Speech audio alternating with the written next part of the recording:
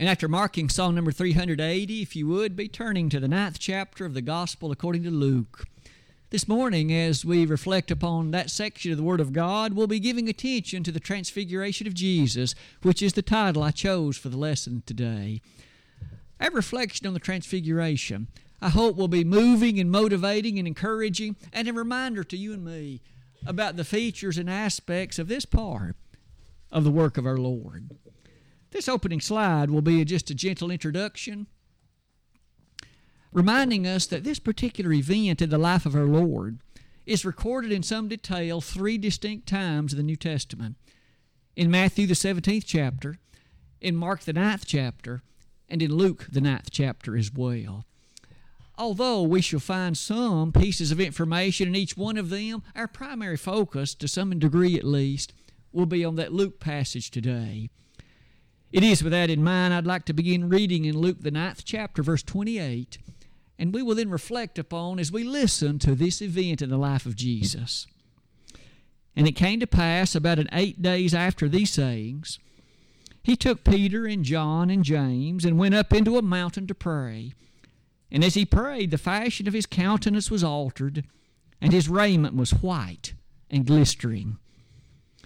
And behold, there talked with him 2 men, which were Moses and Elias, who appeared in glory, and spake of his decease, which he should accomplish at Jerusalem. But Peter and they that were with him were heavy with sleep. And when they were awake, they saw his glory and the 2 men that stood with him. And it came to pass, as they departed from him, Peter said unto Jesus, Master, it is good for us to be here, and let us make 3 tabernacles, one for thee, and one for Moses, and one for Elias, not knowing what he said. While he thus spake, there came a cloud and overshadowed them, and they feared as they entered into the cloud. And there came a voice out of the cloud, saying, This is my beloved Son, hear him. And when the voice was past, Jesus was found alone, and they kept it close, and told no man in those days any of those things which they had seen. That reading from Luke the 9th chapter, verses 28 to 36, sets before us Luke's accounting of that remarkable transfiguration of Jesus. I've chosen to divide the lesson in such a way that we could develop it as this. Why don't we first reflect more carefully upon the text itself, rehearsing in our mind the actual sequence of events. And following that, we then will seek to apply several lessons, observations, if you will, in which we each can have our particular faith encouraged by the developments of this particular time. On that slide before you, could I point out some of the things earlier in the 9th chapter of Luke? Seems as if they might have a bearing, at least interestingly, upon the features of these events. Earlier in this chapter, Jesus had informed the apostles of what was going to happen to him at Jerusalem. You might keep in mind that the Gospel according to Luke has a rather unique section, from at least a portion of Luke chapter 9 all the way to Luke 18. Those events are not recorded really to any degree in any of the other Gospel accounts. And by that I mean Luke casts an almost powerful spotlight on it. It's that scene of events that lead right up to his crucifixion. And yet in the midst of it, you'll notice he had already told them in Luke 9:22, this is what's going to happen to me, the place where I'm headed. When I get there, the Gentiles, at least prompted by others, you appreciate that they're going to take my life. The next point on that slide is this one. During this same time, Matthew gives us some information that he did speak about the kingdom, the characteristic features of it, what it's going to be like, the sweetness and power of that which you and I would call the church. Is it any wonder in all of that Luke 9, verse 23, pointed out the great demands that would involve following the Master? If any man will come after me, let him deny himself, take up his cross daily, and follow me. And that message was just as powerful and penetrating then as it is now. Typically, we don't like to deny ourselves. We don't like to put others ahead of ourselves. And we sure don't like to put our own preferences low on the priority list. And yet the Lord said when it comes to seeking and serving Him, one must deny oneself, take up the cross daily, and follow me. But following that, we begin to appreciate this. Of just a very few days after this discussion, a very few days after this conversation, Jesus took Peter and James and John and went up into a mountain, and the text says He went there to pray. We often have an interesting observation on the prayer life of our Lord. In Mark 1:35, He went out to a solitary place a long while before daybreak, and there He prayed. We notice in Luke chapter 6, He prayed earnestly at the moment that the 12 apostles were selected. We can, at least in those considerations, make observation Jesus was frequently and oft given to prayer, not only in the times of major decision, but also in those times connected to the other events of life. Isn't that at least one encouragement for you and me to be people of prayer? If the Son of God found it needful, as perfect as He was, to pray, then what about you and me? What about us who are so much more given to failure and fault and wrong decisions? How much more ought we to find power in prayer? I've asked you to notice on that slide that as He went there to pray, we notice that something amazing happened. His countenance changed. Luke uses the word altered. On the slide it says His clothing became the whitest of white. Brilliantly so. Could I offer it like this? No detergent upon earth could have made it as white as it appeared there under the consideration of the power of God that made it so. But not only that, there's a word, glistering, that Luke chooses to use. Luke 9, verse 29. His face shone like the sun, the text tells us. You may ask what that word glistering means. That's likely a word we don't use all that often, at least in English. On the slide, I've invited you to note the definition. It means to flash like lightning. Each of us have no doubt been in the presence to witness lightning, a lightning strike at some distance from us, and we've been impressed with how bright it appears. We've been impressed with the nature and the consideration of it, and yet that's the kind of idea that appears to go with this word before us today. But that isn't all. At this point, if you can imagine the surprise that must have been the case for anyone blessed to see this, and yet the apostles were asleep. Sometimes we miss a lot when we sleep, don't we? Sometimes when it comes to applications, we find that it's not a good idea to be slumbering and sleeping. Speaking about those that appeared to our Lord, verse number 30 put it in language like this. And behold, there talked with Him 2 men, which were Moses and Elias. Moses, that great lawgiver, of whom much is said in the opening books of the Old Testament.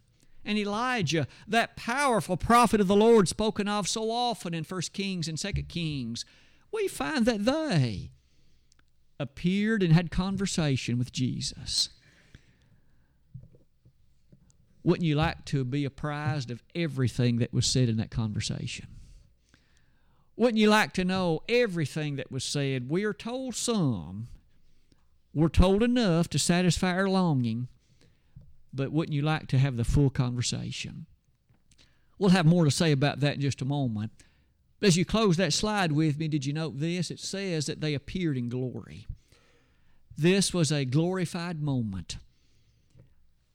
This next slide is one that carries forward that appreciation a little bit further to make these observations. You and I just made note that Moses and Elijah appeared. Could I point out by way of emphasis, these two were still alive. Not on earth, mind you, but they were still alive.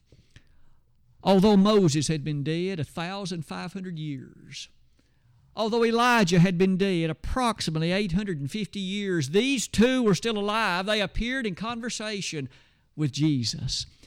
You and I know as a part of the Christian faith that that time of demise on this earth is not the end. The day of our funeral is not the end. We look forward to a whole lot better than that. And yet here were these two who appeared in glory having conversation with Jesus. It must have been something to behold. I might point out as you look forward on that slide, this is all that we're told about what they talked about. Don't you find it impressive? The text says that they spoke with the Lord about His decease. His decease. On the slide, I've asked you to think somewhat about that. What does the word decease mean in a context like this? You might note it's not decrease, it's decease. Well, literally, the original word appears to have the following connection. It to go out of Exodus, or in fact, it would appear to be a reference to His coming death. Remember that was similarly the main issue behind this unique section in Luke.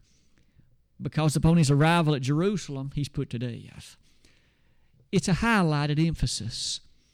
It draws our attention, if you will, to the greatness of that word, the glory attached to it, and that which surrounded the Lord's choices in His movement toward that end, His decease. As all of this has reference, it would seem, to that. You and I now come to verse number 32. It says, "But Peter and they that were with him were heavy with sleep." If there's ever a time, I would think, when one would wish to kick oneself for sleeping, surely that would have been it. Can you imagine them waking up, having missed some of what took place, only now to find Moses and Elijah in conversation with the Lord? Don't you suppose Peter especially would often wish he'd stayed awake to see the whole thing? Doesn't it remind us, among other things, that as Moses and Elijah were departing, Peter, apparently in the moment before him, made this suggestion. Let's build 3 tabernacles, 3 tents, 3 dwelling locations, one for you, Jesus, one for Moses, and one for Elijah. And yet in that connection, in that light, there's one final thing that you might observe in verse number 33. The text says Peter didn't know what he said. It would seem he was struggling to find the right thing to say, and it didn't really come to him so easily. And so this is what he said. Do you suppose he later regretted it? Based on the voice out of heaven, I have to think so. But at the very least, you then close that slide with me like this. A cloud overshadowed this scene. And not only overshadowed it, but there came a moment wherein they found themselves in the cloud. It descended to the very point of earth. And the text says they became fearful as they entered the cloud. One last thing. A voice was heard. "This is my beloved Son. Hear Him." It's not the time, you see, to hear Moses anymore. It isn't the time to hear Elijah anymore. That law of Moses had its day and its dispensation, but now it's time to hear this one, the Son, my Son, the only begotten Son of the Father. And the day of Elijah, as noteworthy as it was, and what a powerful defender of the truth of God that he was in the days of Jezebel and Ahab. But the time to hear Elijah is over. The time is now to hear the Christ. This scene of glorification for the cause of Christ and His person and that which was His mission was an overwhelming one. And it brings to our thought several lessons and observations. Let's start looking at some of them. I chose to include a picture. I suppose it really doesn't do a lot of justice to the glistening character and the glistering character of the Lord's appearance. But you can here see some artist's rendition of Moses and Elijah standing immediately on the left and right of the Lord, and then Peter, James, and John looking onward in some way. However you wish to try to visualize that, it might be a good thing for each of us to attempt it, but with that, let us look at a few observations. As you and I then apply these matters to ourselves, could we start with this one? I've entitled it Preparation and Purpose. The Transfiguration might well be highlighted as a time of preparation. So much so that the moment was a glorification of Jesus. You might remember that at the scene of the Lord's baptism, which was sometime earlier than this, that there had been a voice appearing from heaven and said, "This is my beloved Son in whom I'm well pleased." And this time, very similar words, but these are added. "Hear ye him." This was a reminder not only to those apostles, but no doubt a reaffirmation to the Christ about the nature of God's pleasing consideration of His work and what He was going to accomplish for the entirety of those that would be pleasing unto God. That word glory has appeared in our text today. Not only could I invite you to consider that, Jesus is worthy of honor. The only perfect one who ever has lived. As He walked the face of this planet, He faced every temptation that you and I do, and yet He did so sinlessly. On the slide, I drew to your attention the following consideration. When we speak about the worthiness of the Lord, it might be an interesting consideration to reflect upon the names that the Word of God gives Him. By what names is He called? You and I would be here a long time today to tabulate all those names. I simply would call to your attention a very small subset of them. In John 14:6, the Lord Himself said, "I'm the way, I'm the truth, and I'm the life." When you and I give thought then to the basic of life and to the basic of truth, it must begin and end with Him. There is no other. In Isaiah 9:6, a whole host of descriptive names were given to Him. Among them are these: Wonderful, the Mighty God, Counselor, the Prince of Peace. Now, when Isaiah was charged and commissioned to use words like that, he was detailing one that was to come well over 800 years in the future from his day. And when the Master came, you and I see many verses that echo in our thinking the truth of those names and the fact that they became a reality. Beyond that, on that slide, isn't it also true that there was a great deal of lesson in this for those apostles? They had seen the Lord work miracles. They had heard Him teaching on many occasions, but now to see Him in conversation with these two great worthies of the Old Testament and to hear the God of heaven affirm His existence and His identity, surely that must have left a lasting impression in their minds about this one who was their Master and the one who was commissioning them and the kingdom that He was certainly to establish. On that slide, I've asked you to note also this. The glorification of the Lord was to be such a momentous thing that God here said, "This is my beloved Son." He wasn't talking about Moses or Elijah. The Son of God occupied a rather unique place. Sometimes we encounter that word, the only begotten Son of God. That adjective begotten certainly is a meaningful thing.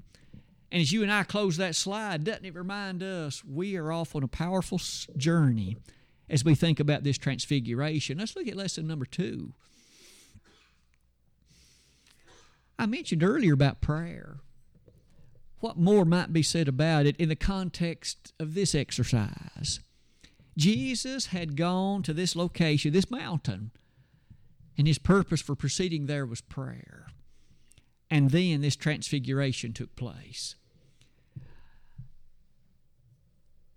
I've invited you to think about the holiness of God.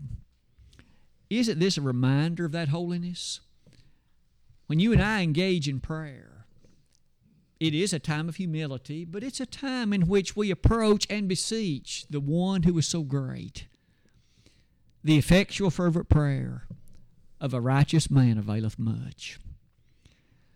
May we never be lulled into the thinking that prayer is some kind of pointless or meaningless or habitual exercise to which there is no prayer or no power attached. That is far from the biblical narrative. It is far from the consideration of what the Bible teaches. In prayer, we make connection to the one who is powerfully above this entire universe. and who is able to do all things consistent with His will. Jesus said it like this in Matthew 19:26, with God, all things are possible. Now, you and I know that that means that those things that are in a part of God's will, it is entirely the case that that can be brought about and it can be brought to fruition. It may not be brought about the time frame you and I prefer. It may not be brought about in the way that we would prefer.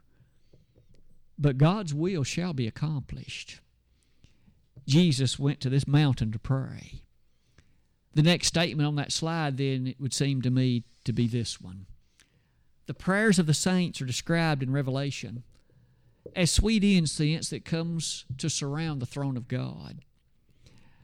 When you and I, as children of God, pray, it is such that those prayers have presence around the throne of God. I hope we never forget that truth. It's not as if prayer is just a powerful thing that does find its way there. It is, in fact, described twice in the Revelation as surrounding the throne of God. For that reason, let's close that slide like this. I've invited you to consider there are some times in the Bible when prayer seems to be connected to a time when a greater understanding is desired by someone who is a bit confused, or at least whose understanding is not complete. You and I recall Peter prayed like that in Acts chapters 9 and 10. We remember that there it was about the noonday hour and God brought him an amazing vision. In this scene, it's not that the Lord didn't understand. He knew what was about to happen at Jerusalem. He knew the crucifixion was coming. It was only a few days away. This time of glorification was significant for him, significant for those apostles. What about lesson 3? That third observation I have placed as an elaboration of a point we made earlier. Would you put yourself again in the position of Peter and James and John, who were asleep for at least part of these events? That degree of sleepiness and that degree of behavior at least allows us to reflect upon possibilities like that today. During some of the Transfiguration, again, these were asleep. Doesn't it remind us at the very least of what would happen at Gethsemane only a few days into the future? The same three, Peter, James, and John, and they were asleep again. I think all of us would agree sleep is an amazing gift. The ability in the peacefulness of mind to close one's eyes and sleep and to awake refreshed, it really is a blessing. But there's times when we need to be apprised and aware of spiritual sleep and how dangerous it is and how inappropriate it is. Let's develop that on this slide. Isn't there a great tragedy attached to the Bible to those who are spiritually asleep? That is to say, they are unapprised at a particular point in life of the status of things. May I ask you this way, have you ever been so deep in sleep that maybe some events transpire in one's house and maybe you're unaware of it? I found myself in that situation more than once. Maybe you have too. You arise, perhaps you're waked up by your wife or otherwise, and you come to realize certain events transpiring and you were asleep at first. Sometimes it involved danger. Sometimes it involved other events that would have demanded your attention had you been awake. What if we apply that to our spiritual condition? This person perhaps is in spiritual danger, and yet they are living aloof to it, spiritually asleep. In so doing, what about then that danger? What about that set of circumstances? Look at that slide with me. Isn't it true the Word of God has some interesting statements to make about this state of affairs? You see that danger as you look near the bottom of that slide. I can think of no set of texts any stronger in discussing this than Matthew 13, beginning in verse 24. You remember the scene. There was a man who had a field, and in fact there was some tares sown in that field. Now, what happened in regard to the tares? The text says the tares were sown while men were sleeping. That's what the text says. They were sown while men were sleeping. And later on, you and I observe what happened in regard to the tares. We appreciate what took place with regard to them being allowed to stay until the time of harvest, and then all was harvested, and the tares were assembled and burned, and the good seed, of course, were put into the barn. But you'll notice it's while men were sleeping that terrible thing happened. May I urge each of us to be on guard spiritually. Don't allow others to bring into your life or mine ways of thinking inconsistent with the Word of God. If we allow ourselves to be spiritually in slumber, that's when the devil can make inroads, movements, if you will, to bring things into our life that can be exceedingly harmful and even eternally so. We need to be spiritually alert, spiritually vigilant. Didn't the Lord say, watch? And I say unto all to watch in Mark 13, verses 32 and 33. This issue of being spiritually asleep, It's true that Jude encouraged us in this way as well. In Jude verses 3 and 4, we find the author of that book, Jude, encouraging us to be mindful that when evil arrives, it often comes in through the side door or the back door. You see, we might be ready to watch the front door, but we have to be mindful of the others too. Maybe in one final way on that slide, the Bible is filled with warnings for each of us to not be given spiritually to sleep. Romans 13:11, Ephesians 5:14, just to name two. Isn't that an encouragement for us to be watchful? As you close that slide with me, notice what Peter, James, and John observed when they were awake. It says they saw His glory. You and I surely would note that they must have been thankful at least they witnessed that. But as we turn our slide to the next one, what about lesson number 4? The fourth lesson. There's a word that's used as you read verse number 36 with me about their consideration of these events. It says they kept it close. Specifically, what did Luke mean by that? In what way did they keep it close? Thankfully, there is some description given. Let me develop it like this. That word close means that they were silent with regard to this. They did not spread it abroad. Would you be impressed with me if you had seen an event like this Transfiguration? Wouldn't you have wanted to share it? Wouldn't you have wanted to tell somebody? Wouldn't you have wanted to make it available to them to let them know what you had been blessed to see? And yet, the text says in verse number 36, when the voice was passed, Jesus was found alone, and they kept it close, and told no man in those days any of those things which they had seen. They didn't tell anybody. In that light, would you be impressed about two things? First, that as Jesus had given consideration about that they did submit. They did follow what the Lord encouraged them. But not only that, doesn't that encourage of us total obedience on our part? To do what it is that the Master would say, regardless what we might otherwise prefer? And then one final thing would be this one. Later on, we do find Peter. He does share with us some thoughts we read. Turn over with me, if you would, to 2 Peter chapter 1. Remember, Peter was there. He was an eyewitness of the events of that Transfiguration. And yet later in 2 Peter chapter 1, he later would say this. This is no contradiction, of course. That text in Luke 9 said in those days he didn't share it. But later when he wrote the book of 2 Peter, he said this. May I begin reading in verse number 16? For we have not followed cunningly devised fables when we made known unto you the power and coming of our Lord Jesus, but were eyewitnesses of His majesty. For He received from God the Father honor and glory, and there came such a voice to Him from the excellent glory, This is my beloved Son, in whom I am well pleased. And this voice which came from heaven we heard, when we were with him in the Holy Mount. Later, Peter would refer to this very event and say, we heard him, that voice from heaven, and we were eyewitnesses of that majesty. You and I serve a risen Savior. That Savior who was a part of that Transfiguration event, speaking with Moses and Elijah. You and I have the opportunity to faithfully serve him and bow before him and be faithful to him.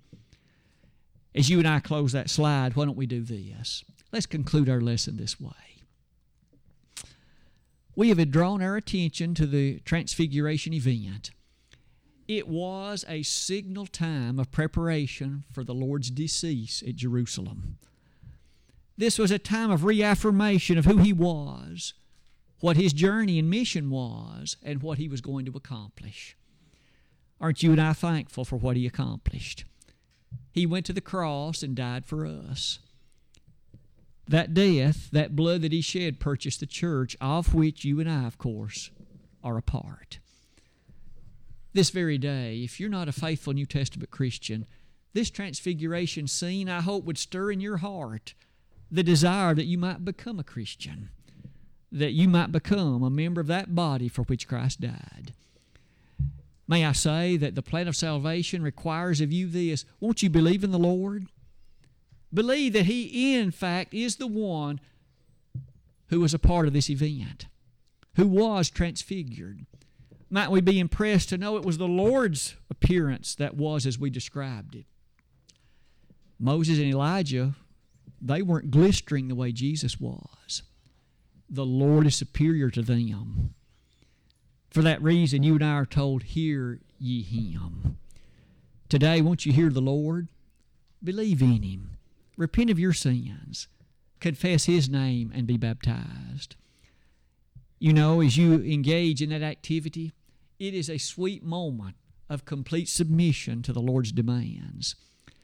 But once you become a Christian in that way, live faithfully.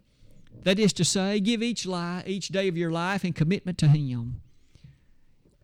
When you stumble, if you find yourself in a habitual way of sin, come back to the Lord.